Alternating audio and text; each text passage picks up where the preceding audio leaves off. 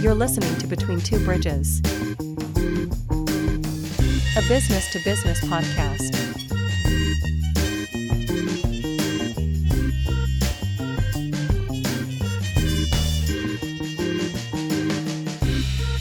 With your hosts, Anthony R. Destiny, Joe Ferrani, and Jerry Kenna. Interviewing entrepreneurs, business operators, and investors. This episode of Between Two Bridges is sponsored by Paymont Payroll. Payday is the most important day to your most important people, and payday is made easy at www.payyourpeople.com.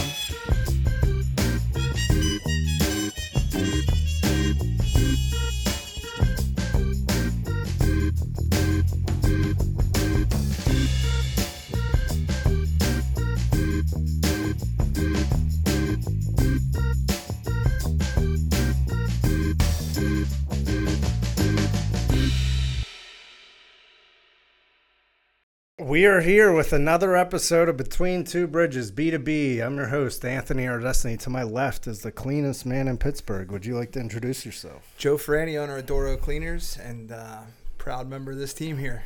Nice. And to his left, the man with the plan. Jerry Kenna. I own Landmark Business Solutions, a couple other small businesses around the finance world, finance and real estate. And our esteemed guest this evening, a graduate from Riverview High School, 2005. Also graduated from Point Park in 2009, has a mortuary science degree. Served as class president. Look at that. Licensed funeral director of 2011, Sean Truby. How you doing? I'm doing well. Thanks for having me, boys. Absolutely. So welcome. Obviously a well-known last name and figure in Oakmont. So what was it like growing up as a Truby? Kind of start there. You definitely didn't get in trouble. That's for sure. Can you explain? It was, now looking back on it, it was obviously great with my last name. My parents were remarkable people. Loved Oakmont, loved growing up here. Now my kids are at 10th Street. It's I think one of the greatest places on earth for a small town USA to grow up in. Convince someone to marry you? You have 2 kids, it looks like. How'd that happen? It was a negotiation. Okay, they usually are. Was it hostile? So I was finishing up mortuary school. My wife was at Duquesne. We were out having some Mountain Dews one night. Okay. And actually, I met her roommate first. We were kind of chatting and just hit it off. We ended up in the same place 3 nights in a row in the city, and then asked her out on the 4th night, and we've been together ever since. Nice. Yeah. What was your first job? Was it with the company? Was it my first job? Giant Eagle? Typical Oakmont boy was caddying at the country club, which I think was $50 a bag at the time. John Megley was the caddy master. Walked up there, lived at the funeral home at the time, walked up, walked back, walked the 18 holes, took your $50 and went home. That was probably my only gig before helping out my dad.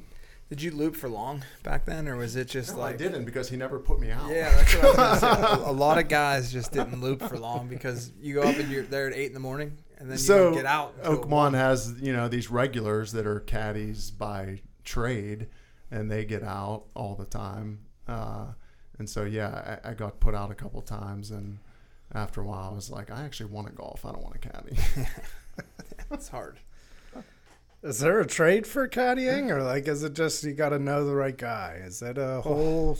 Is there a whole school to it? Obviously there's good ones and bad ones. So a lot of times what will happen is guys that come to Oakmont multiple times a year, they'll have a guy they call to get him on the bag. So therefore, a guy like Sean, when he's trying to get out as a young kid, they're not coming in from Arizona to golf to have Sean Truby on the bag. They have a guy, and a lot of times little did they know they would. A lot of times what they'll do is the caddy will then work for them the whole week they're here, the weekend they're here, drive them around, pick them up, show for them. Yeah, the whole 9 yards. Oh yeah, a lot of those guys go to Seminole from Oakmont in the wintertime. So they caddy year round. So I think you took a better approach here. I think not against any of those guys, but I Yeah. think going to work for your dad wasn't a bad idea. Yeah. So what was your dad like? That's a very broad question, but I guess growing up, what type of, if you could take us behind the scenes a little bit. He was just, I think now in hindsight, being a dad, he was the greatest example of a dad, I think any of us could ever have. Worked hard. My dad's story is, he came from Springdale. There wasn't an opportunity there for him. He went to McKeesport, bounced around. Came to Oakmont, didn't know a soul in this town. Yeah.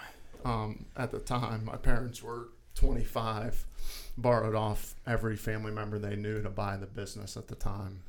A lot of people don't know that. Yeah, I think it was like $500K at the time, and like they borrowed off everyone. Functioning at the time, and they. So my dad worked for Mr. Burket, who owned the business. Yeah. He brought him here as an intern. He was 25 years old, and in a year's time, he was like, "I want to sell. Do you want to buy the business?" Yeah. And my dad was just my parents were living above a garage in McKeesport, working for this other funeral home, and so he came here. And he was like, I want to, but so at that time, his in-laws, my dad's parents, borrowed them money, aunts, uncles, whatever, to buy the business at the time. I think they bought either the business or the property, rented the other half, then bought them out in time. We grew up above the funeral home. Greatest parents I could have ever asked for, truly. What was that like? Because I grew up with Shay, graduated with Shay, your sister, and all growing up, knowing that you guys lived above the funeral home, thinking, that's got to be so weird to live above a funeral home. I think you make up stories. Yeah. It's like... maybe it isn't as weird as the closest thing anyone would say is My like My Girl with Veda. Yeah. And my wife and I debated about naming Isla Veda because we started there and had Isla there. Yeah. But it was nothing what you think of. The business is not actually about death or dying. It is. It's a little bit about that, but it's about people. It's about a ministry. It's about helping people. The people we helped over the years, my dad helped over the years, become like, Joey, like family. I mean, I know so many of, close connections through that business. What was crazy is whenever I was leaving high school and didn't know what I wanted to do, I was going to go to school to be a funeral director. That's what I wanted to do. And I talked to your dad about it, and he was like, I think you would be a good fit, And then I was 19 years old, and I was on the phone calling your dad, and my father had passed away. Mm-hmm. And I just remember my grief and, like, how good your dad was at that. And I was like, Russ is a funny guy, but, like, he's really, like, a therapist in this. Mm-hmm. And I was like, I don't think I have that nurturement inside of me to, like, I definitely didn't have it at 19. But, I mean, probably now, but it'd be hard to change careers at this point. But your dad was your business is a unique business, and your dad was a unique guy. Yeah. So. I guess part of this is obviously the business aspect, right? So we were talking a little bit before. So you're a licensed life insurance agent as well. What all is under Sean's hat here? So, to go to mortuary school, you have to have 60 credits of college or 4-year degree. So, Joey, you can still go. And you go to mortuary school, you get a funeral directing and embalming degree, which I have. I have a life insurance degree where we write pre-need funeral contracts through. It's both are through the state of PA. So they're both professional degrees, like a dentist would have, things like that, where we have continuing education, get kind of approved credits yearly to upkeep that state license. So that allows us to legally practice kind of day by day. You gotta have a license for everything in this state except having a kid. You don't need a license for that. Maybe you should. Yeah, probably. Expensive business to run. I mean, what kind of upkeep aside from It is. One thing this last year with my dad gone, he kind of always, Shay, Russ, and myself, we all kind of did our own our things. He did this, I did this, Shay did that. Some of that I knew about, but he kind of kept it. He was good with his finances and he ran a clean ship. Now that it's on your, we had our end of year, Jerry, you can attest to this. And, all of a sudden you're, trying to make payroll and you have that stress of like these people, you know, my sister, my mom, these part-time people. It is expensive. These buildings, Oakmont, they're old. You know, the electric bill comes every month. we talked a lot in our last episode with a guy that had a business, and like, you know, it's just nobody knows until you're in that role. And I think like you just got to go through it. I don't think you can prepare for it. People can listen to this all they want. And there's still going to be something that happens in your day-to-day, your business. And you're like, I don't have any money.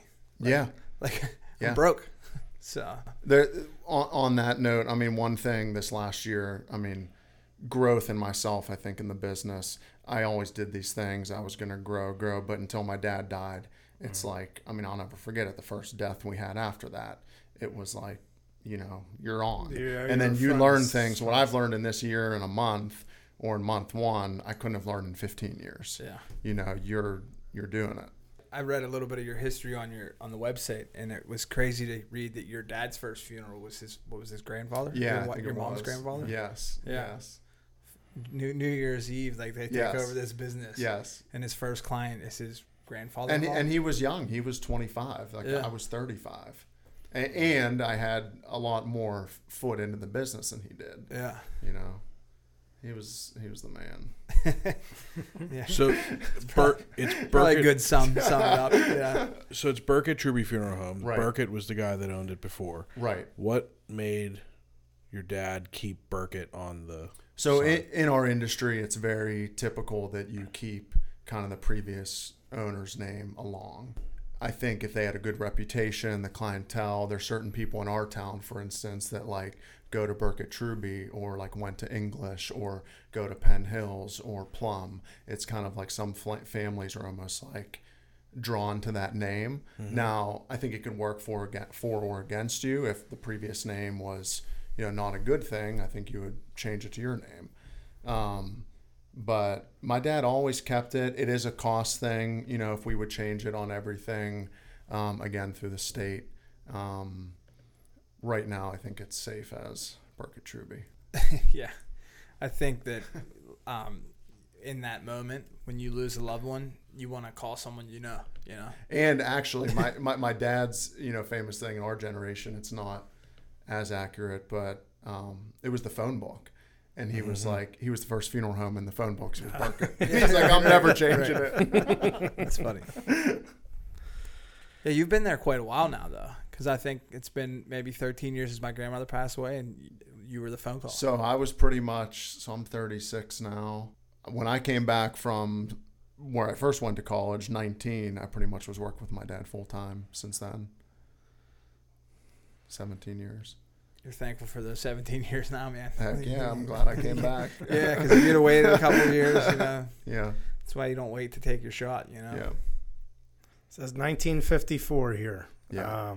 How big is the staff these days? How many so we really, you know, we just had this funeral this past weekend. We handled the Clance funerals of the Plum explosion. And to pull off something like that it's an event. It's an emotional. It has to go right. It has to go smooth. These people are extremely special people.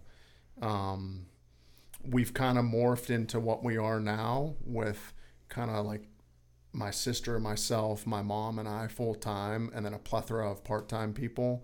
And I mean, I walked out of there Saturday and I said, we have the greatest team right now that we've had. Obviously wish my dad was a part of that. Sure. Yeah. You know, your mom, I think she's always been like on the back burner because Russ was always such a big component in the personality. But I always joked with them back in the day because I lived like right off the boulevard, and I would see your mom and dad walk I called it the Truby Trail. and I always told your dad and your mom when they were both gone, we were just going to put a statue of each one of them on each side of the Truby Trail, just pointing at the other. Well, I'm trying to get a bench out there that is maybe in the works, but it's been an ongoing process. It's hard to get things done, I will say. Yeah, you just got to put a bench out there. No, not in this town. You know? Let's just go. We can go put a bench out there right now. We just go drop it. Yeah, they're not going to take it down. They're not going to take it down. Yeah, it's easier to ask for forgiveness than it is to ask for permission. It sure is. But you want like the old school Truby bench, like the ads that are at the bus stop. You want that bench? So I have a bench design that may come to fruition. That's like it's like a Cooperstown baseball bust of my dad. Yeah. And some words that I inscribed on kind of like a concrete monument type thing. But it may or may not be placed around town. Well, if I can't anybody's guarantee listening, that yet. listen, Who do we got to flex make on? it happen. We got And some let's people rename in. the trail. Just name it the Truby Trail. I've not made any friends lately, so I'm probably not going to help you. I'm not going to be any help. So. Well, that's kind of one of the. I mean, like we talked about earlier, Oakmont is a great town, but like sometimes I can have an abrasive personality. I'm friendly with people I know, but like things I do tend to move the needle a little bit. What? And I was like, well, I'm getting out of here. Like I got to get to the hills of O'Hara. At least it's close enough. You're more anonymous there. Yeah, nobody knows me. Funny enough, my wife graduated from Fox Chapel, so they all know her. She was like, she took up the space program and like drank beers under the bleachers. So maybe we should have stayed in Oakmont. I don't know. Who knows? Move to McKeesport. You think the kids will get into the business? Do you envision that, or is it kind of up to them? It's definitely up to them. My dad did not, urge me to pursue it. Right now, my son wants to be a garbage man, which would be great. Yeah. And my daughter's way smarter than I am. So I think she's going to have a different path as well, which we would be very happy with either way. How did Russ get into it? Is it he knew somebody? So my dad's story is like he was in the third grade and was like, doing this. in like the yearbook at that age was like, what do you want to be? And he was like a funeral director. Okay. And, everyone thought he was weird. But he knew. And then my mom and him they lived across the street from each other on Beckman Street in Springdale. And my dad started working at Shop and Save over there, which I think was where like Ames was in Harmerville. Mm-hmm. And then he started at the funeral home in Springdale, which is Jarvie Funeral Home, which is still there. But they kind of have a setup now where it's a dad and a son. So there was going to be no future there for him. That's where he went to McKeesport and then ultimately to Oakmont. So when he came to Oakmont, it was kind of like he was, again, living in McKeesport. And the guy, Mr. Burket, said, why don't you come to Oakmont? And he was kind of like, well, it's near Springdale. It's close to home. So he just came here kind of on a whim, which is crazy now to think about. It's crazy to think about Yeah. because he's pretty much He's been the Mr. Oakmont. Yeah, citizen of the year. didn't know a person in Oakmont. I mean, when he died, it rocked this time. Yeah. It really did. Yeah. I was just with one of his old buddies from Springdale, Bob Mandick, on yeah. Friday night, and Bob was very fond of your dad. But Bob's a funny guy. Like big smile, big teeth. I mean, he's kind of like an older version of Russ Truby. And I'm like, what is it with Springdale back in the day, just putting out studs? It was. I guess to work in like taxes and things. So Jerry, what are the advantages of, I guess, the way this was set up? So they lived, in their business. So there's a lot of advantages there, right? It reduces overhead. You don't have to worry about home. So if they're living somewhere else, what does that look like versus his setup? Well, I mean, just the sheer cost savings of having to, plus you're always at your, which could be a curse too. It's a blessing. It was a blessing and a curse when I lived You're there. always at work. Yeah. You're not a 9-to-5 guy. No. And your business is No. It's impossible to be because Right. You have to work pretty much around the clock because you can get that call. Yeah. Jerry, I remember you telling me a story when you were looking to move your office in Oakmont, and you were like, I was going to build out space in my house, and the guy you were working with was like, you can't. You'll never get away from it. Yeah. So, like, with your situation, I think your dad was like, I'm going to make him live up top, and that way I can maybe relax a little bit every once in a while. It was, I think, like the perfect set. It was also old school, like before cell phones. You had the landline. Yeah. So actually, I remember Mr. Burket, like a story of him. He would be, if he was like out, apparently he would like go out, and if his wife said like he got a call on the landline, she would like shut like the blind in the upstairs room. So if he was up on the boulevard, he would know to like come home. So and then when my dad, I remember we'd always have like the bag phone plugged into the car, and then if we were out, we had this camper in remember Buttercup and Butler? Yeah, I don't know yeah. if you remember that show. Buttercup, it's still But there. like if we went there, you know, it was like he had the beeper, then you had change to get like a payphone. I mean, now it's easier, but different times. Yeah. But then my wife and I mean, I started there. My wife and I, we loved it. I mean, she actually talks now like, you know, she would move back to the funeral home. Yeah. I mean, we talked about earlier with kids, like when you guys were kids there, I can remember me, Dan Schmidt, and Shade would play hide and go seek all through the house because it's a unique house. Yeah. It's just kind of unique, you know? Yeah. They've just made a big house and kind of made a house above the house and stairwells, and it was fun. It was a fun time. Do you get days off? Do you allow that? Is it So- hard to transfer between being a dad and then, you know, putting on an event such as a funeral? It is hard. One thing my dad was struggling at the end is kind of that balance. I think it was something that kind of was a part of his passing, was finding time to be off per se. But it is hard. Pretty much if I'm in this country, I'm on. So we did go. I since my dad died, I pretty much did not leave Oakmont for about 13 months.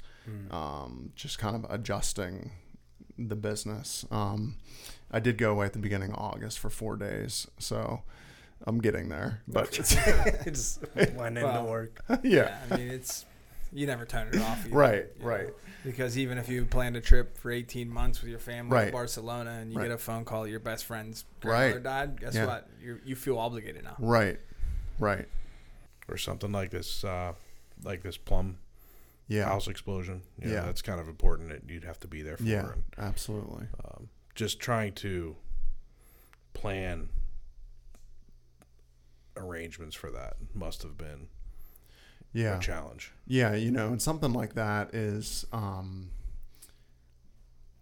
you know, year one into kind of my new phase of my career. The only thing my dad probably dealt with something like that was Kurt Young, you know, when he had passed away in the plane crash.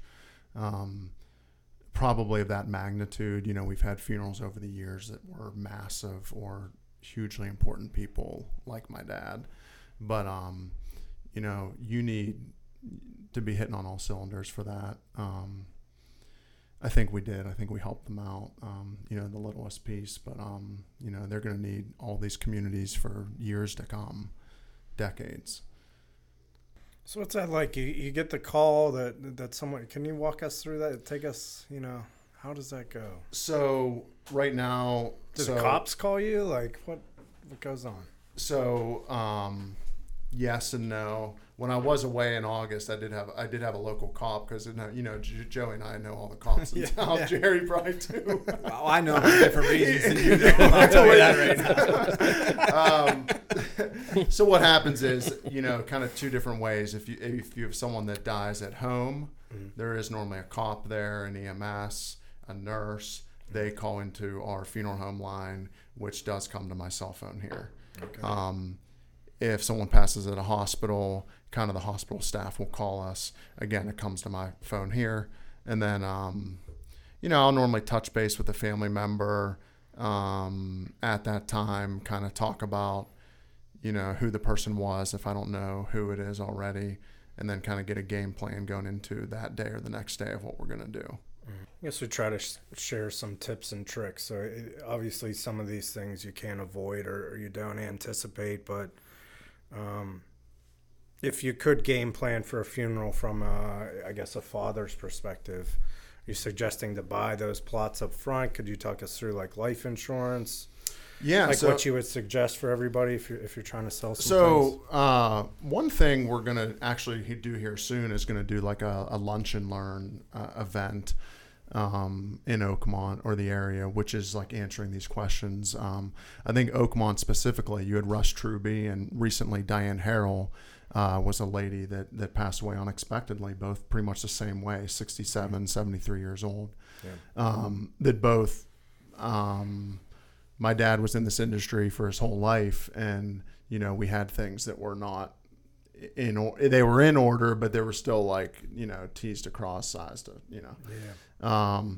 So, we do a ton of pre-planning, which someone could pre-plan their whole funeral out or cremation out. This is what I want done. From the song they want played. Absolutely. I think my grandma had the dress out. She had the dress picked out. Yeah. Entry music to the church, the exit music to the church was all. Yeah. And Russ had it all. It was he just pulled the file. You pull the file. It's great for people that are not married, people that don't have kids, because eventually, you do pass or die unexpectedly, and it's like, who do we call? What do we do? In that pre-planning, we do pre-funding, which in our industry guarantees you today's cost for a future event, which is a great product for the consumer. We like the product because down the road, the funeral, the funds are there to be paid for. But, it's great for someone of any age to get that, put away that money's there. At least something, even if you put an amount away for your kids or whoever to have to plan something with, so it's not all on their burden. Especially if you have family that's conflicted. Like think about when your mom passes away, and you have 4 people in the room that all have a certain feeling about how this should go down. Yeah. Well, the person you're honoring could already have that done. Like pick the casket, Keller, everything. Right. And you don't have to argue with your sister about which casket and your brother about which psalm, like whatever, it's just set in stone. Right.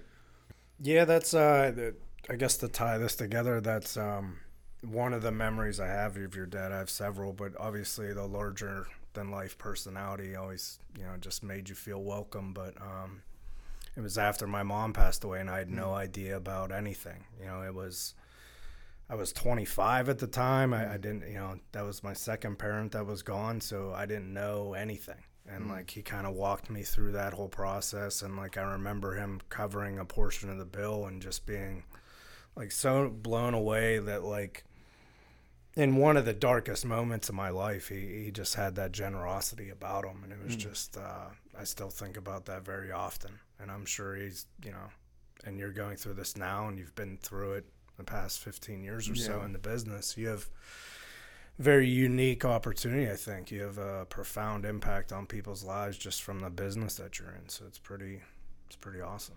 See, that's a story. It doesn't surprise me. That's a story that I hear thousands of. I remember when your mom passed, and I think I was talking to Ashley about it recently, and so many stories of he did these things that he didn't tell anyone about, and then you hear about it, and there's thousands of them. There's him covering people's rent in this town, or groceries, or at Christmas time. He did a lot with everything he was blessed with. Yeah, I think that's something that kind of gets lost in the modern era with people. People want to do things for people and then put their name on them. Yeah. And then that kind of waters down the efforts. With your dad, it's just he sponsored every little league team. He would do everything for everybody. And I think it was funny. I was 19 when my father passed away. And on my 21st birthday, Russ sends me a 40 of Budweiser and balloons for my 21st birthday because my dad wasn't going to be around to buy me my first drink. Yeah. And it did come from Springdale Floral, just so you know. He was loyal to Springdale. Yeah, Springdale buy your first drink. It's almost so his profession was to just be there for people in their sometimes darkest time. Yeah. But he took it so literally that even when there wasn't death involved, and I shared one of those stories with you when he passed, and I don't need to share it now because I don't want you to get emotional, but it was, watching him in his act of kindness just come out of nowhere and leave everybody in the room with tears in their eyes. Just he didn't need to do that. Yeah. But he was there for people that were in need, even when those people didn't know that they were in need. And it was, he will be very much missed. And I said it when it happened, and for the several months after, that it was continuing to kind of shake the community. Because I have never seen anybody that's passed away in this town or these communities, these surrounding communities that I've known, that like 3, 4, 5, 6 weeks after, there were still people posting on social media about stories that they had, and it was like it was crazy to read them all. So I'm sure it was tough, and I'm sure it took you guys a long time to get through them, if you ever did. But Still are. Yeah, and that's. How's that going? So I mean, it's been a year, month approximately. It's obviously just it's life changing.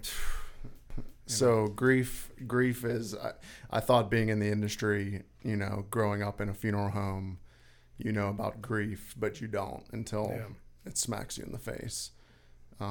and he was 67. Yeah. I mean, you guys have been through it. I think you lose a 99-year-old grandfather. You're sad. You're, all these things, but you lose death like that, unexpected, young. There's phases of it. I've been in this past year, ups and downs, valleys, mountains. I think recently I'm coming into kind of like where I'm at in a decent, okay place. It's definitely hard because life moves on. Like you have your kids at home. Like I'm trying to be their version of, what my dad was to me. Mm-hmm. Yeah. Which I could never be that, but they didn't want to see me moping around and crying and being down. Like they want me how I am. Well, I've learned that I'm a young dad too. I have a 6-year-old, the oldest 3, and I always think I can never be like my dad. I don't have the same problems that he had to get through to help me. But I think they get to judge that. Yeah. At the end of the day, when they're in their pushing 40 and they're sitting there talking about you can't say you can't be him. Yeah.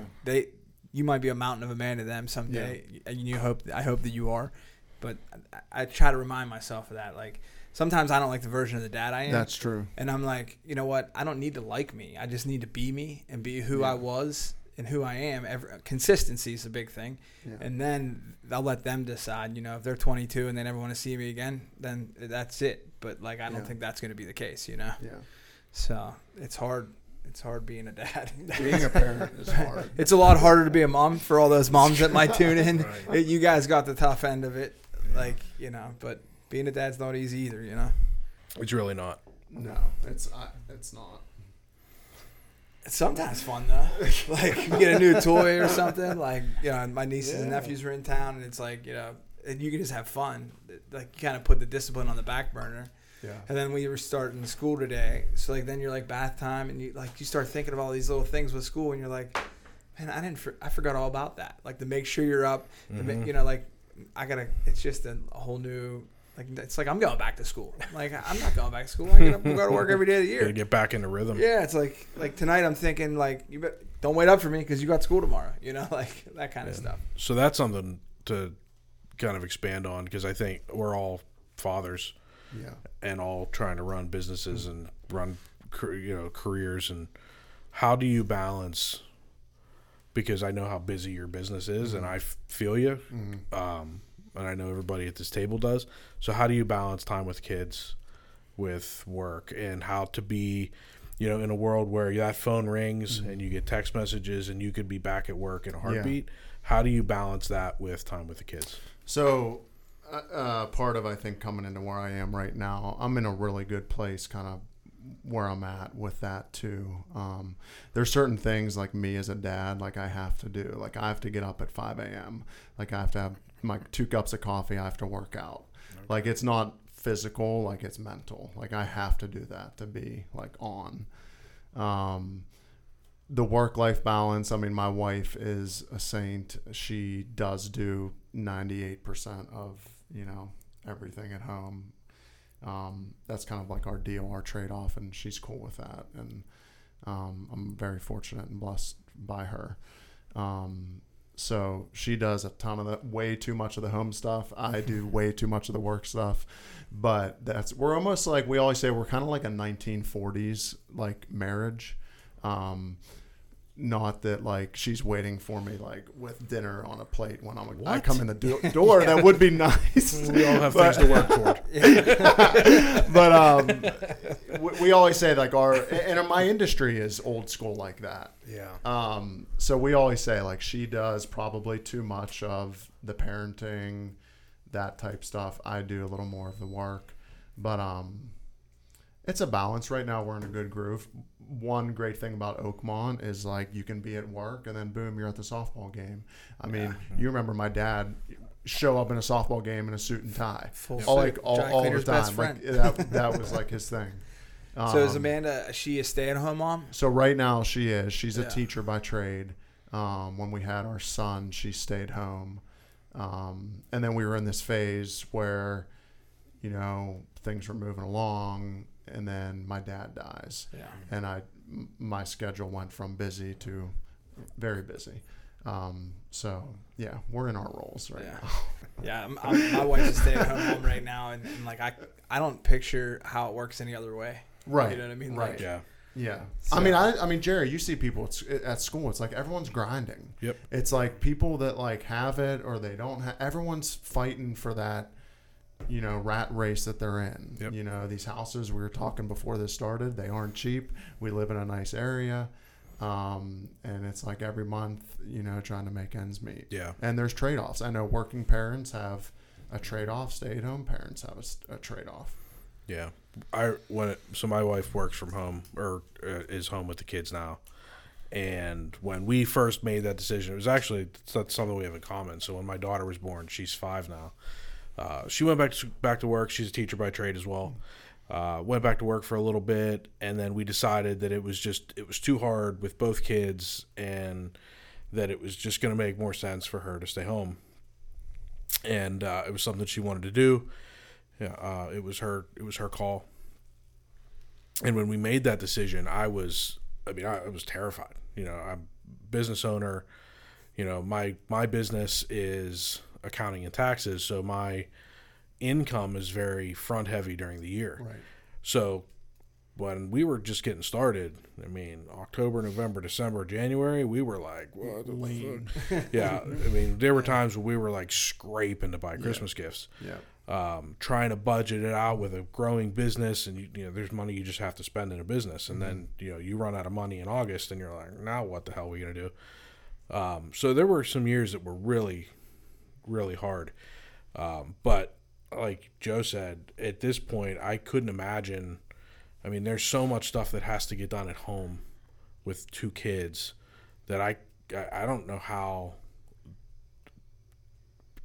working parents, like the parents that have 2 jobs, I don't know how they do it. Yeah. You know, with all these things that go on, with all these activities, and you know, in-service days for the school, and now instead of doing snow days, they do virtual days, and it's like, how the hell? That's crazy. How the hell do the parents that have 2, you know, both spouses go to a job every day? How the hell do they do it? Yeah.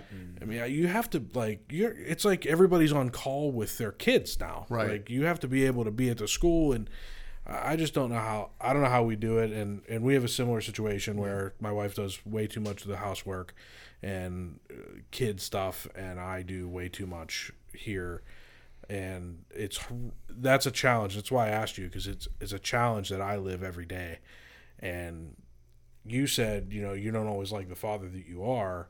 There's days where you're like, man, I'm working too much, and I'm worn out from work, and I go home and I'm burnt out and I'm in a bad mood, and then I'm fighting with myself all night. Don't take it out on the kids. Yeah. Don't take it out on the kids. Yeah. It's so hard. Or you get an email at dinner time, and you start emailing back and forth with a client in a text message group, and now you're just not present anymore. Right. And You mean to tell me not all your clients like me and text you first and said, you have a minute to talk? Not all clients do that for you? No. No, unfortunately, no. And some of them don't know what it means to be. It's Sunday at dinner time, and I don't want to hear your email, or I don't want to talk to you right now. No offense to anybody that's listening to this, but you know, and there's sometimes where it has to happen. But that's the thing in your business. Like most accounting firms are Monday through Friday business hours. Right. Now, I have special relationships with a lot of my clients where I do get Sunday phone calls. And it is what it is. But your business literally is 24/7. Yeah. So how, that was my question, is how do you maintain that and still be there for your kids? It's got to be really hard. One day at a time. Well, you said you hit it home earlier. You probably have a pretty good staff at this point. You know, Yeah, I mean, we have a great team right now, but it is like that. Like sometimes my Saturdays and Sundays are bigger days than like Monday, Tuesday. Right. Like this Saturday, I have a funeral at 11. I know I probably won't be home till 2, 3. At least right now, it's only Tuesday at this point. But then like last Wednesday, we went to Kennywood at like 11 a.m. because I was like, I'm free, let's go. Yeah. So the flexibility. And Kennywood wasn't busy on a weekday either. or dangerous. I heard that their hours are. I have a buddy that showed up at like 10:30 in the morning one day, and they didn't open till like 2 or 3. And he's like, "What the hell am I gonna do with these kids? It's all this all day long." It's like, are you ready to go to Kennywood? It's really changed since we were kids. It's like the Griswolds when they get to Wally World and they can't go in. They can't go in. That's what he did. He ended up going to like Eaton Park for like 2 hours, and then he took the kids to Dave and Buster's. He's like, I don't know what to do. He's like, it's the longest day of my life. Before entering Kennywood. Before even getting to Kennywood, he's like, I'm done.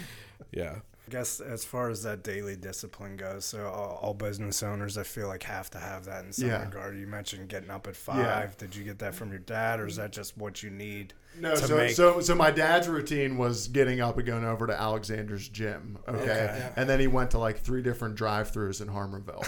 So like he worked out and then went to like Burger King, McDonald's, Wendy's. Literally at his funeral, he had like 5 like drive-through ladies come by and be like, I talk to your dad every day in the drive-through line.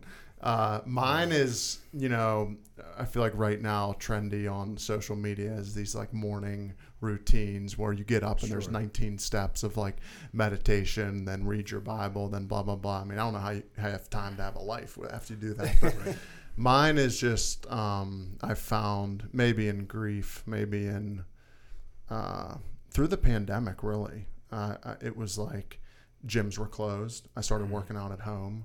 So I get up. Something about my clock is like 5 a.m.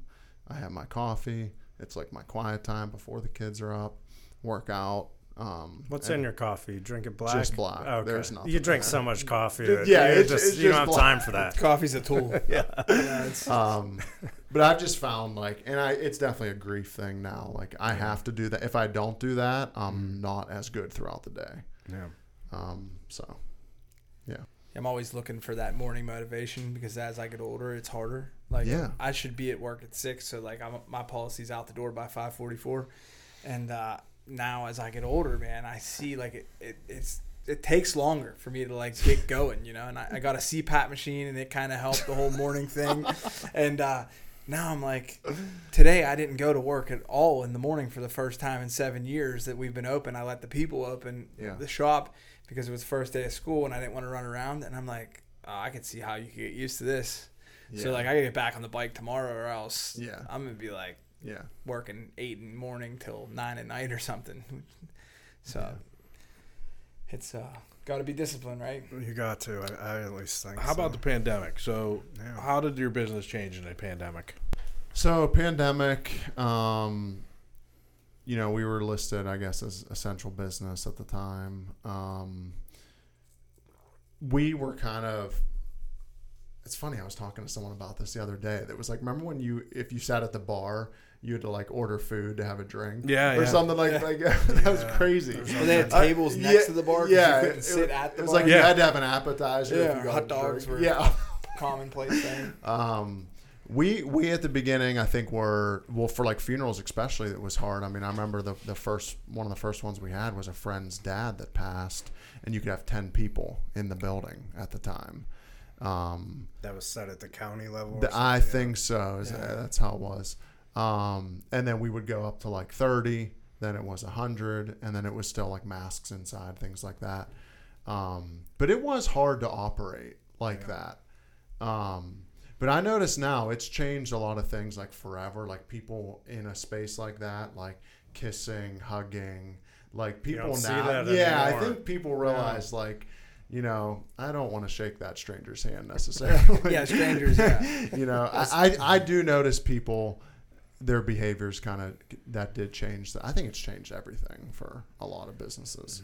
Yeah, I mean, I see it a lot, like like when you're golfing and stuff, like times before, like people do space out a little bit, like, but I mean, I think I ran into one of our old teachers at Home Depot, like right in the heart of the pandemic, and we just naturally hugged in the parking lot. And then, like, we kind of looked at each other real weird, and he was like, well, if you didn't kill me in high school, I guess you're not going to kill me now. So, it's, yeah. You're busy. It was unique, though, because I can remember going to funerals at that time, and it's generally warm when you get in the rooms, and, like, you had the mask on, and, like, it was, like, if you had to be there for any length of time, it was tough. Well, I noticed in that space, a lot of, like, your facial recognition with people, like, you see eyes, but not, like, mouth, kind of your whole lower half of your face. You really communicate. In that kind of like compassion. Yeah, you're cracking jokes to someone that's just melting under that mask. You're like, man, maybe that's probably why I'm not a funeral director. Is it a competitive industry? Do you buy out competitors? Is that even a thing, or just kind of word of mouth? That is a thing. Pittsburgh is like a very old school industry in funeral service. The rest of the country has these bigger firms that are just like massive companies. So Pittsburgh is kind of like old school, and there's like a few big dogs. There's you know, kind of like middle-sized businesses, and then a lot of like entrepreneurs like my dad that started like real little, and there's still a ton of those guys around, but they're all like my dad's age, 67, 70. I think our industry is going to really change over the next 10 years of all those guys, whether they sell. Like right now on the new McCabe Brothers sold in the city. They're like a long time Pittsburgh name. That's in Lawrenceville, right? Penn Avenue and Walnut Street. Okay. So they just like sold out of nowhere. Did they sell locally to someone? No, they just sold like the property. Oh, okay. So they sold the property Completely on Walnut gone. Street, which is worth a lot of money. Right. And I think Winters Funeral Home in Bloomfield sold. I think you're going to see a trend of that happening. And then you could have someone like buy out a competitor. Do you foresee Pittsburgh changing in the fact that where these big companies are going to come in and start buying up funeral homes? So there's a company called SCI that owns funeral homes in the Pittsburgh area. They're national firms. They come in and buy out like a small guy that wants to sell. They still operate it again, kind of as the same name that we talked about it, but it's owned by a bigger company. But I think there is going to be a big shift in our industry in that. Do you see yourself becoming one of those bigger companies? Would you ever consider buying out competing funeral homes? So, yes, I think we would. I do see us growing because of our location, how we do things. I think we have a great product. I could sell anyone on what we do at our place with value. When someone calls in, we call them kind of price shoppers, where they'll call in and say, like, what is your price for this? And we go through, we have a GPL, general price list, that by law we have to describe. And I stand on that like Bible. I think what you get from our place, our location, our people, the price is very average for Pittsburgh. It's not high, it's not low. Price-wise. Correct. Price, correct. Not quality. Correct. Yeah. And then, if someone's like comparing us to A, B, or C, I just hope that, they compare apples to apples like any industry. Yeah. Now, to circle back a little bit, you said like a lot of guys are your dad's age in this industry. Do you have anybody that remains in another funeral home that is like someone that you could call now that your dad is no longer in the business with you every day? Mentor. Do you have like a mentor now, or? So I have this guy Rob Karish that was my dad's best friend. That they went to mortuary school together. He has a funeral home in Burrell, and I kind of grew up in the industry with kind of teachings from him. And my dad, so I had like the best of both worlds. They specialized in different things, and so I do lean on him for some advice. There's some guys in the industry that reached out to me when my dad died that you just see how they've done things over the years, moves they've made, even bad moves. I mean, those are the ones you can definitely learn from. Yeah. So. Any come to mind that your dad was sour about, or an opportunity he missed out on, or? I know he got into real estate a little bit. Is that right? One thing he does dabble into real estate. Now, my mom and sisters and I are, managing that. He loved it. We're kind of, we may hire a property manager. I'm not sure. I know one. He knows that. But like he liked it as like a little hobby. I'm finding it, you need to focus on what you do. Yeah. I think, and then maybe let someone else manage that. Yeah. It's a great time to even maybe think about just unloading property at this point, like how many does he have? So he has the funeral home building. He has two to the right. A lot of people don't know this, but if you're looking at the funeral home, he has 2 units to the right. The one house has 5 apartments. The next house is a duplex. And then he owned at the corner. He owned the corner building. Do you remember it was like a daycare way back in the day on the corner? And then as he prior to that helped Riverside Community Church, and his pastor there, he helped them purchase that building at the time. And then they kind of bought it, back off my dad. And then we got forever use out of the parking lot between the funeral home and the church. Nice. So, and then in Oakmont, he has the Oakmont Deli building. Yeah. The deli, the upstairs. He has a house on A Street and his house. So that house on A Street when I was selling my house kept coming up in the comparables, and I'm like, that's true. He doesn't live on A Street. I assume you own the house at this point, right? The whole building, the funeral home and all that, or are you still... Is there a mortgage still? Oh, no. Yeah, no, my mom is owner of the business, kind of with how his death occurred. They paid off everyone, kind of back to his story, very aggressively at the time. Nice. And he was smart. I mean, he got the deli for a song and a dance at the time, and everything he has is paid off. So he did well for himself. Yeah. He really did. Well, he was smart, and like we were saying before we went on air, property values in Oakmont have changed so dramatically. Yeah. Where, back when he was buying properties, you could get things for a song and a dance, especially if they need a little bit of work. Right. Now, I mean, everything's worth so much money. And right. It's great. It's great for anybody that already owns property, but I don't know if I'd want to move into this town now. It's tough to get into this town now. Mm-hmm. And but it was smart, and especially to be in the position that you're in or your mom's in at this point. That's a good position to be in. Yeah. Yeah, any town in Pittsburgh that has a top tier school, public school now, I mean, you're not entering under $250,000.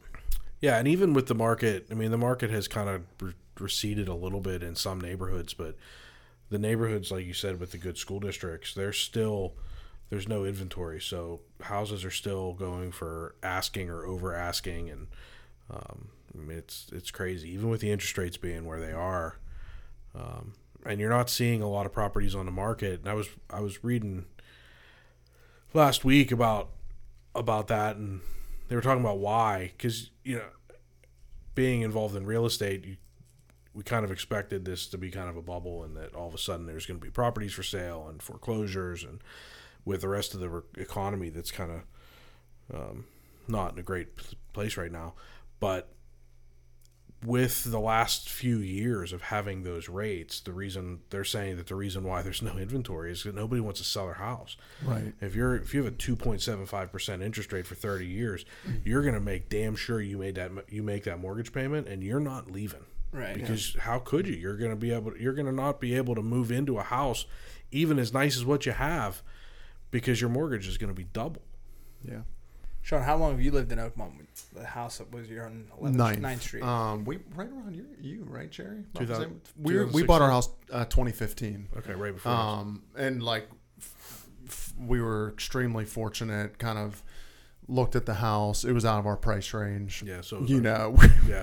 Like we were looking anywhere, then we looked at Oakmont. I'm like, I can't afford to live in Oakmont. Like that's how I always felt living above the funeral home. My parents were like, we cannot live on the hill in Oakmont. Like that's why they lived at the funeral home. Right. Truly. We looked at this house. The lady, her dad was moving out. They were selling the house, and she really was extremely generous in kind of having us make an offer and go from there. I mean, now, like you said, I wouldn't want to buy a house in this town right now. It's crazy. Yeah, I just had an appraisal done at mine, and I was like, I wouldn't pay that. Like they're like we have okay houses, but they're not, Yeah. It's not new construction. No. It's funny how similar our stories are. We moved in around the same time, and I had the same situation where the Saxons owned my property before us. And, yeah. Mrs. Saxon was there, and she let us in before the open house, and we walked it, and I put the offer in, and I put it in with Frank Bonarotti, who was the listing agent, and I said, listen, I don't want to insult anybody, but I'm going to give you the offer that is the absolute highest I can go. And if Mrs. Saxon, she expressed to us that she was excited that we were going to raise a family in her home. Yeah. And I said, listen, I'm going to put an offer in. It's as much as I can do. I'm not trying to insult her. If she wants to hold off and find it, she will get somebody to give her full asking. Yeah. This is what I can do. And he was like, are you kidding me? And I'm like, just don't even write it up. Just call her and ask her. Mm. And her one son, Ed, was in charge. And I said, call Ed. And he pulled out his little black book, and I'm like, what number do you want? Do you want his office or sell his home? And he's like, give me his cell phone number, you smart ass. And he called him, and that was what they decided. She said the fact that I was going to raise my family in that house meant more to her than the money. And right.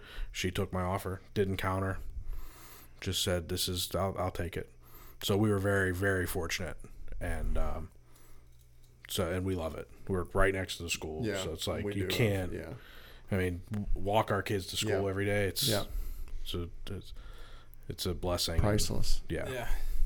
I never even rode a bus and all, like other than for sports field activities trips. And field trips. Yeah. And then we could have walked to Springdale to play, probably. Yeah, exactly. Well, play then.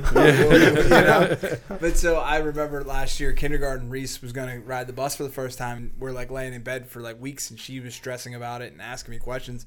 And I'm like, I'm not the guy for the job. You're gonna have to talk to your mom. Daddy walked to school, like kindergarten, all the way. Like me and my sister would walk 4 blocks up the hill until we were in 6th grade, and then 6th grade it was 4 blocks down the hill. Yep. And it was walking everywhere. So it's one thing we definitely lack where we are now. It's 20-minute drive to get a gallon of milk. Mm-hmm.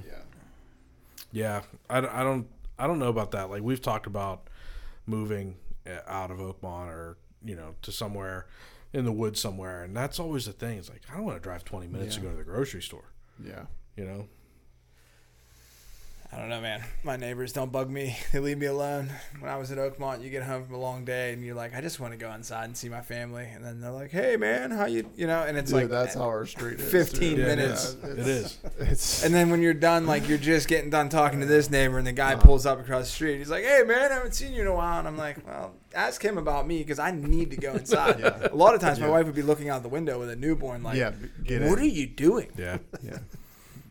Like Oakmont, our street is like that, especially during school drop-off time. Oh, yeah. Man, I spend more time talking to people on the way back from the school than I do taking my kids to school. Just put a desk in your front yard. Start billing people. Billable minutes. Yeah, right. Just a little trailer or something. Yeah. Mobile accounting could do. Yeah. How's inflation treating the business? Is it squeezing you at all? Has prices gone up? Like, what does that look like over the past couple of years for you? So that we have price increases in our industry yearly. Most guys do. But as far as like our products, like our caskets, vaults, like cemetery fees, they have not been affected like kind of the market like you would think. Well, our pre-need funded funerals have held up with cost. with present day costs. So when we have we call it a shortfall when a pre-need funeral is kind of like short. For instance, the Verona Oakmont Cemetery near us, they just raised their grave digging fee. It went from $1,500 to $2,500. Wow. Now they hadn't changed it in years. Yeah. So they changed it one time instead of like $100 a year. But as a whole, our industry did not kind of get shook with that. Okay. Yeah. Now that pre-need insurance. So if, just ballpark numbers, if I were to buy a policy, it's $10,000. Now, if when I were to eventually cash in on that because I passed away and it's $17,000, does the funeral home get the 17? So we guarantee our services and merchandise at that cost when you purchase. We have cash advanced items that are kind of out of our control. Things like that cemetery fee that I just said, newspaper listings, obituaries, flowers, church fees, things that change that we can't control. So when that amount comes out, we kind of price it where it's at. And normally the family does get a refund back still. Okay. Yeah. So that's like a big. You're selling a product for a nationwide insurance company, so they're taking that person's money and investing it, and they're secure with it, so they're not, they're able to gain. Yeah. And then that offsets. So I mean, it's basically a life insurance policy. It is. Yeah. Yes. So it's basically like a $10,000 life insurance policy. Instead of $2 million policy. Right. Right. And I'd venture to say that 65% of the people don't even know about that. No, I bet it's more than that. Yeah. I bet it's more than that. Did you guys know about it? I lived it, so I Yeah, did it. you did. Because like my gran was 70 some years old when my father died. Right. And it was 13, 14 years between the time that my father died and his dad, and the number changed significantly. So my grandmother was like, well, by the time I'm thinking, what are you going to live for another 30 years? Yeah. She said, by the time I die, we're not going to be able to afford it. And she wanted the 2 to 4, 7 to 9, 2 to 4, 7, 9, 3 days. Like she wanted the whole experience. And it was, that's the old school way. I don't know. Man, I'll tell you what, I've gone to those funerals and like of loved ones that you have to be there for all of it. Yeah. And I think, who the hell would want to do this? I know. It is so draining to be there for I always 2 different days. You should just get a liquor license down there, cash bar at the front. And can you That's do where that? the state board comes into play. Yeah, they don't allow those that. license we were talking about. No, I don't think so. You can't even offer wine or anything. No. Not even doing. No. That has to be. We a would church. get fined. Yeah. Okay. It's not BYOB. No. What if I bring in a flask? You go. That's why we have these wonderful establishments in town. Yeah, right next door. Yeah. Plug. Well, Yeah. Who is this podcast broadcast by? we don't have any restaurateurs that want to shout out, but if you're going to an Not Oakmont yet. funeral, you're only going to one Oakmont That's establishment. right. Is English still around? They are. Okay. Yeah, they are around. Is there animosity or is it just No. your part? Yeah. Kind of what we were talking about earlier, the name recognition. They've had a few owners over. So the Englishes aren't involved anymore. They are not involved anymore. So they've kind of had 3 or 4 change in ownerships over the years. But he is a fine competitor, and we have a good rapport. You need competition Absolutely. in business because, first of all, you couldn't handle it all. Yeah. Like if you're the only game in town, you're just busy. And then the other thing is like it's life. You're going to have relationships with people that don't necessarily want to do business with you. Right. So they just go up the street, and you don't have to worry about dealing with that interaction. So. Yeah. Now, when this current owner decides to sell, is that going to be Truby too? TBD. TBD. Back to the pre-planning thing from both a customer side and a business side. How are you not so like let's say I buy something today and then I die in 40 years. You're telling me you're not taking a loss there? So there are these things called shortfalls. Now that would be an extreme example. Well, I hope to live 40 years, Sean. I mean, how are you living nowadays? 5 o'clock in the morning, 2 cups of coffee. 39. You can at least give me 79. Come on. I mean, in that example, when I use our age group, as reference, if we would buy that policy, all 4 of us, we're going to make out on that. As a customer. Think of it as you're buying a good meal today. As a customer. Right. You're buying a good meal today that you're eating in 30 years. Yeah. What's the price going to be? And he's protected by the bigger company. Right. He gets paid whatever it is. Exactly. Except for the intangibles. So you'll still for numbers, it's $10,000 today. 40 years from now, it's $25,000.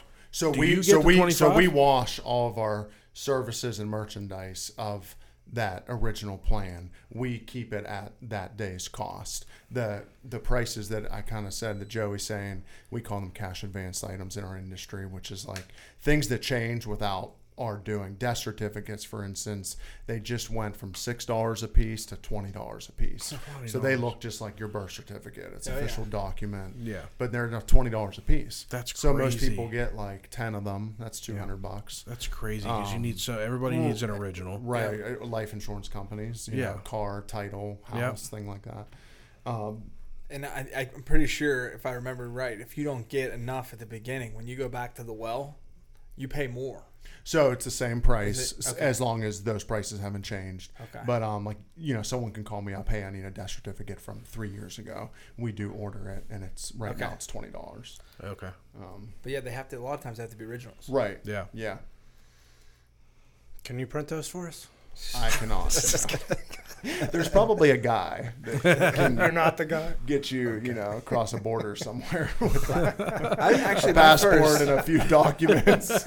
my first legal activity was forging a birth certificate for my brother. You know this is going to be on the internet, right? That's fine. Okay. It's all good.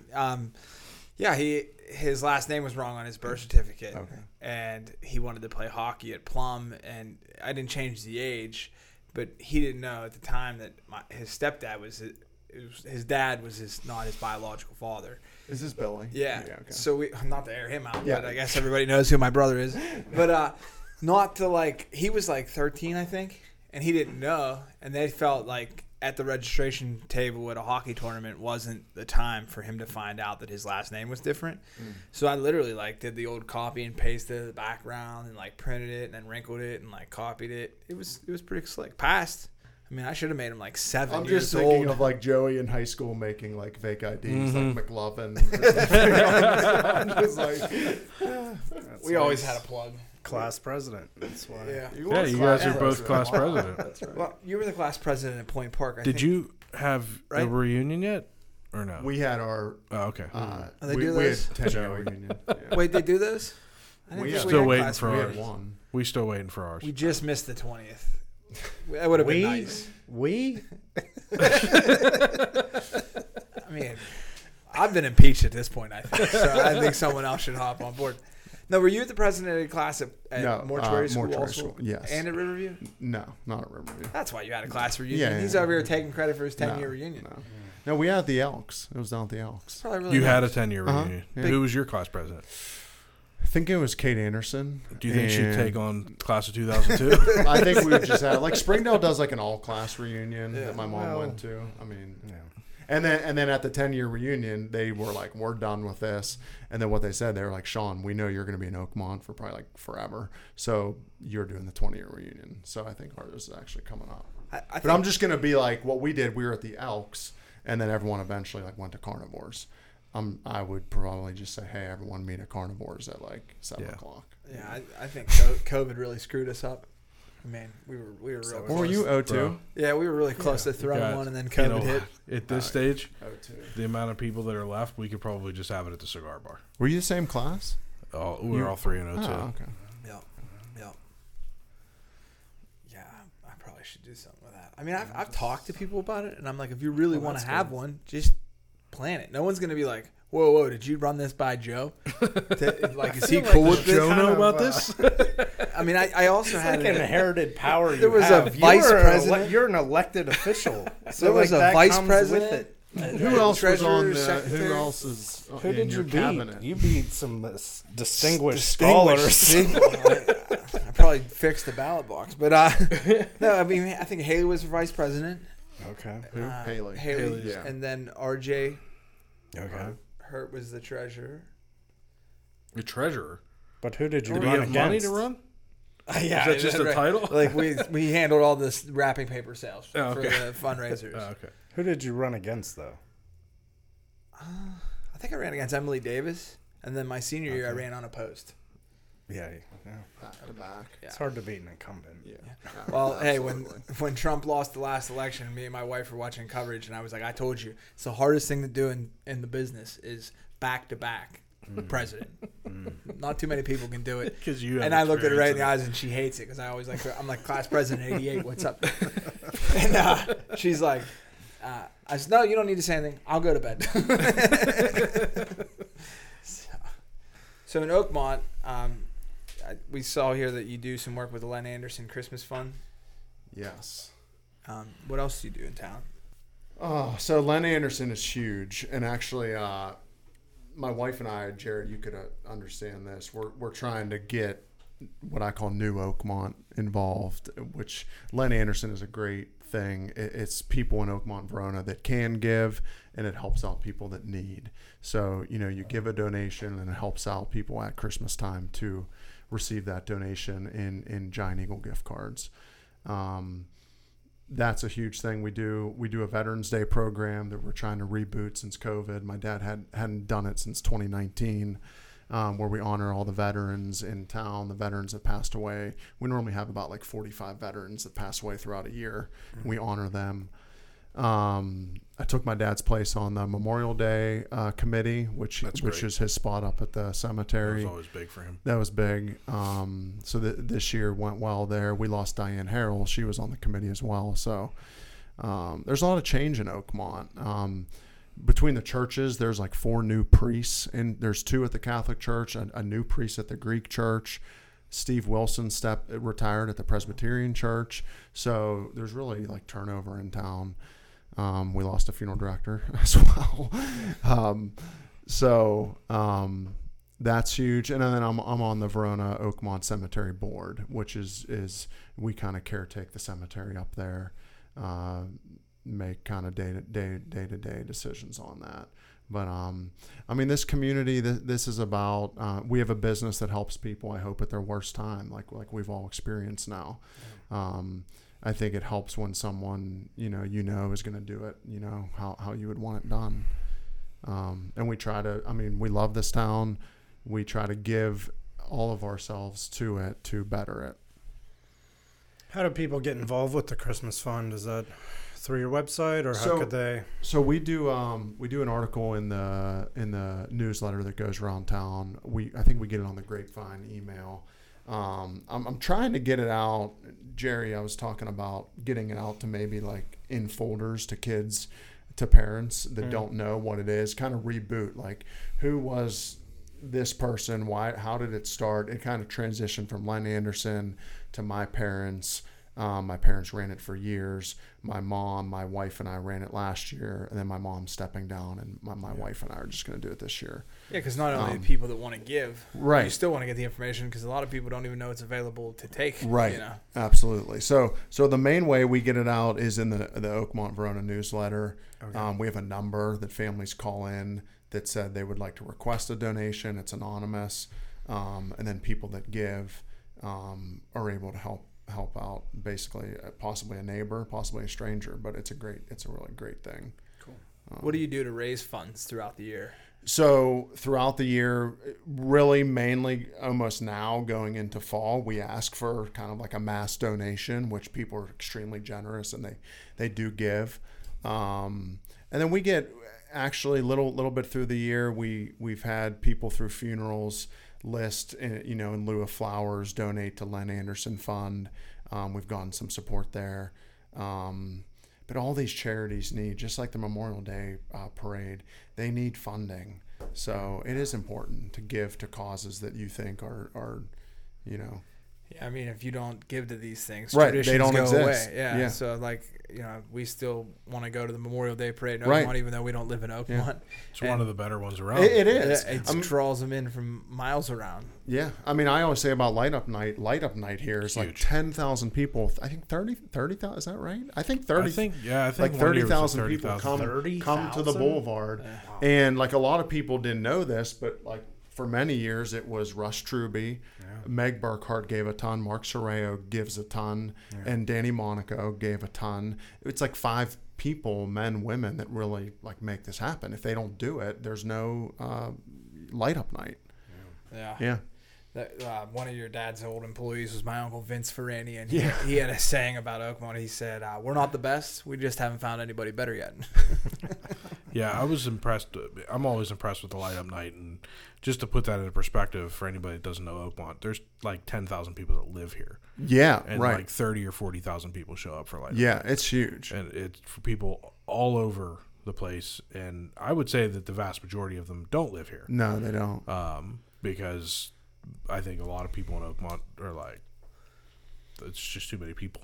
Yeah. Well, you'll see companies that are on the Oakmont Chamber, because the only way to get a booth for like those events, like the street sale, the only way you have to be on the Chamber. Right. Yeah. So like, there's a guy from Saxonburg selling kettle corn, working double shifts at light up night, and he's like, you'll look down the list and you're like, why is he on the chain? And then you're like, well, he probably makes $5K. Yeah, huge. Favorite Rush tradition, if you had to pick one. You know, is it a certain meal? Is it a certain place? What's something that you hold on to? I mean, we just talked about the parades and things. Those are obviously near and dear to his heart that he's carried. You know, one forward. thing about him that like I didn't realize at the time, and we wrote in his obituary, he loved to like cook and like and that's something. What was he making? So like that's something I do not have. Like again, my wife does that. Like on a Sunday, he would cook like Hungarian dishes, like Polish dish, like sausage type. Like him and his dad would like have the sausage thing that you would crank like in the sink, and then he would make like these big bowls, pots of soups. Like massive during a Steeler game. So the game's on, he's in there like and then he'll say, hey, I'm coming by, I'm bringing soup to like you and Shay's house, like all of our houses, which like, you know, we live close. So he would drop it off, and it wasn't always good. Did he like to entertain?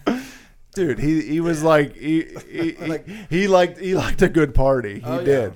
And he did it at the funeral home. He had the perfect house for it. He loved to entertain, loved to have people over. He liked a good party too. He did. Yeah, I can remember my gram going to like the new house on Virginia when he moved up there, and she's like 73 at the time, and Russ is probably 50 at the time, and her 90-year-old boyfriend, they're going to St. Patrick's Day parties at Russ's house, like hanging out. It's like it's kind of guy he was. It was just like come one, come all. Yeah. That's that. Jerry, final thoughts. I don't know. It's just the Truby name. You know, like I said, I grew up with Shay. Met you later because you actually were, I think you're a year. So you graduated in what, 05? Yeah. So you're a year older than my younger brother. Right. And I don't know the Truby name, but I knew your dad for forever, and I don't know anybody that's ever had a negative thing to say about any Truby. My wife is from Plum, and she's just now started hanging out with Shay because but it's fun to see my wife meet people that I've known my whole life. Yeah. And to see her reaction when she comes home and she's like, I met blah, blah, blah. And sometimes it's like, I met blah, blah, blah. She kind of seems like an ass. And I'm like, yeah, she is. She always has been. But then, you know, she met Shay and they kind of hit it off. And they're both Penn State grads, which I won't hold that against them. But so they hit it off. They're golfing now together and stuff like that, and it's cool. But, you know, she's always asked me, like, what's up with this person? What's up with that person? And the conversation about Shay was like, there's never been anybody that had a negative thing to say about any Truby. You know, your dad's very missed, but I'm sure, like you said, you know, you don't know if you'll be able to live up to what your dad did, and I think that even the fact that you're concerned about that means that you will. And that Burket-Truby Funeral Home will be around. We'll probably all be there at some point. Flat. You may not be running it. Flat, like down. We'll be. Yeah, we'll be laying in there at some point. I mean, because I'll probably be there like next week. It seems like. Yeah, unfortunately, but no, I think you're doing great, and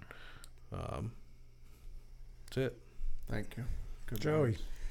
Yeah, I mean, I think that you were born the day or before or day after my brother. Is he the third? Yeah, April 3rd. Or and he's the April second, and you're the fourth. I'm the fourth. Yeah. Okay, so he was the third. So you're the fourth. Our moms like bumped into each other on the elevator. That was little Billy, little Sean. Yeah, we always text each other on our birthday. But I knew your dad both in a like professional manner when he dealt with my funerals, and I've known I graduated with your sister just like these guys. But one of the things that I knew that we were probably going to go through the history of your dad a lot on this show. I kind of didn't know to what extent, but I'm glad we did, because it's a chance for you to like get it out there. Like you'll have this forever. I wish you the best of luck with your business. It's not easy being in business. I wish you the best of luck being a dad, because that's not easy. I mean, life's not really going to be easy. Life's not fair.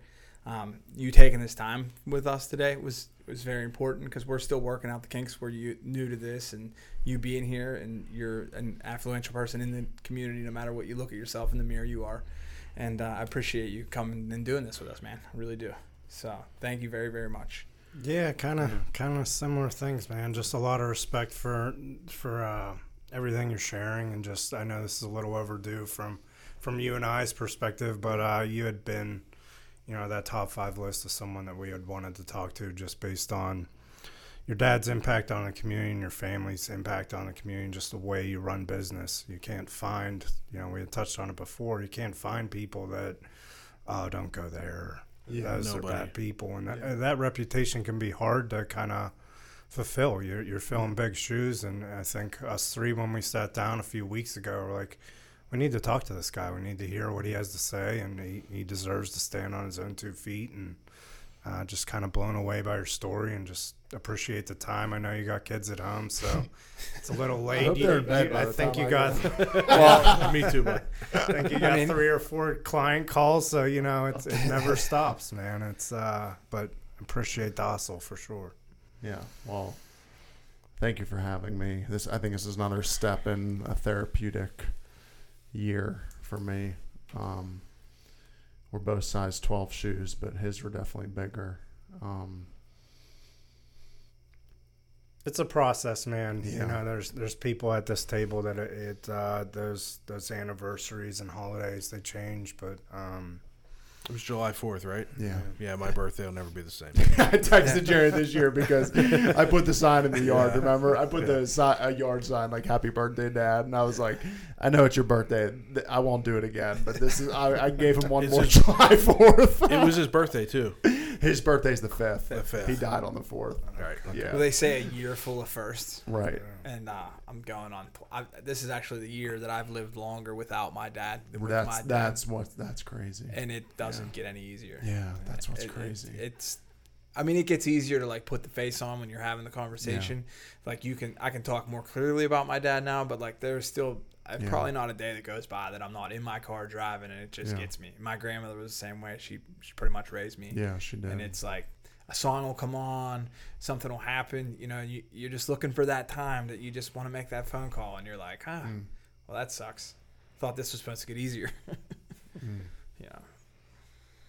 We'll all be there someday. Sucks. Death and taxes, right, Jerry? The only thing Mostly for sure. Taxes. And I do taxes, and he you does handle taxes. We've got good job security. We at least have that. I work a lot with funeral directors now. Like a lot of times I'm dealing with death. Like I'm hugging people at my front counter because their grandfather just died, and they need a suit cleaned. And I'm like, and I want to say no. I'm like, it's Friday and I want to go golfing, but I'm like, I'm hugging, I'm turning the boiler back on and cleaning his suit. I'm like, I'm getting $20. That's the only time I ever call you. Joey, I got a funeral. All right, I'll pick up your suit. We're gonna change the dress code for this. Mandatory suits. We're all gonna leave, and that's why he asked. He's like, "What should I wear?" I said, "Be comfortable, man." Yeah. So, but I think that's a good point to sign off at. Thank you, Sean. Thank you, Sean. Thank you. Appreciate it, brother. Thank you for listening to Between Two Bridges, a business-to-business podcast. Find and follow us on your preferred podcast streaming platform. Like and subscribe, and leave us a rating and review. You can join us socially on Facebook, Instagram, TikTok, and Twitter. Yes, we still call it Twitter. You can email the show at info@betweentwobridgespodcast.com. Until next time, make it till you rake it.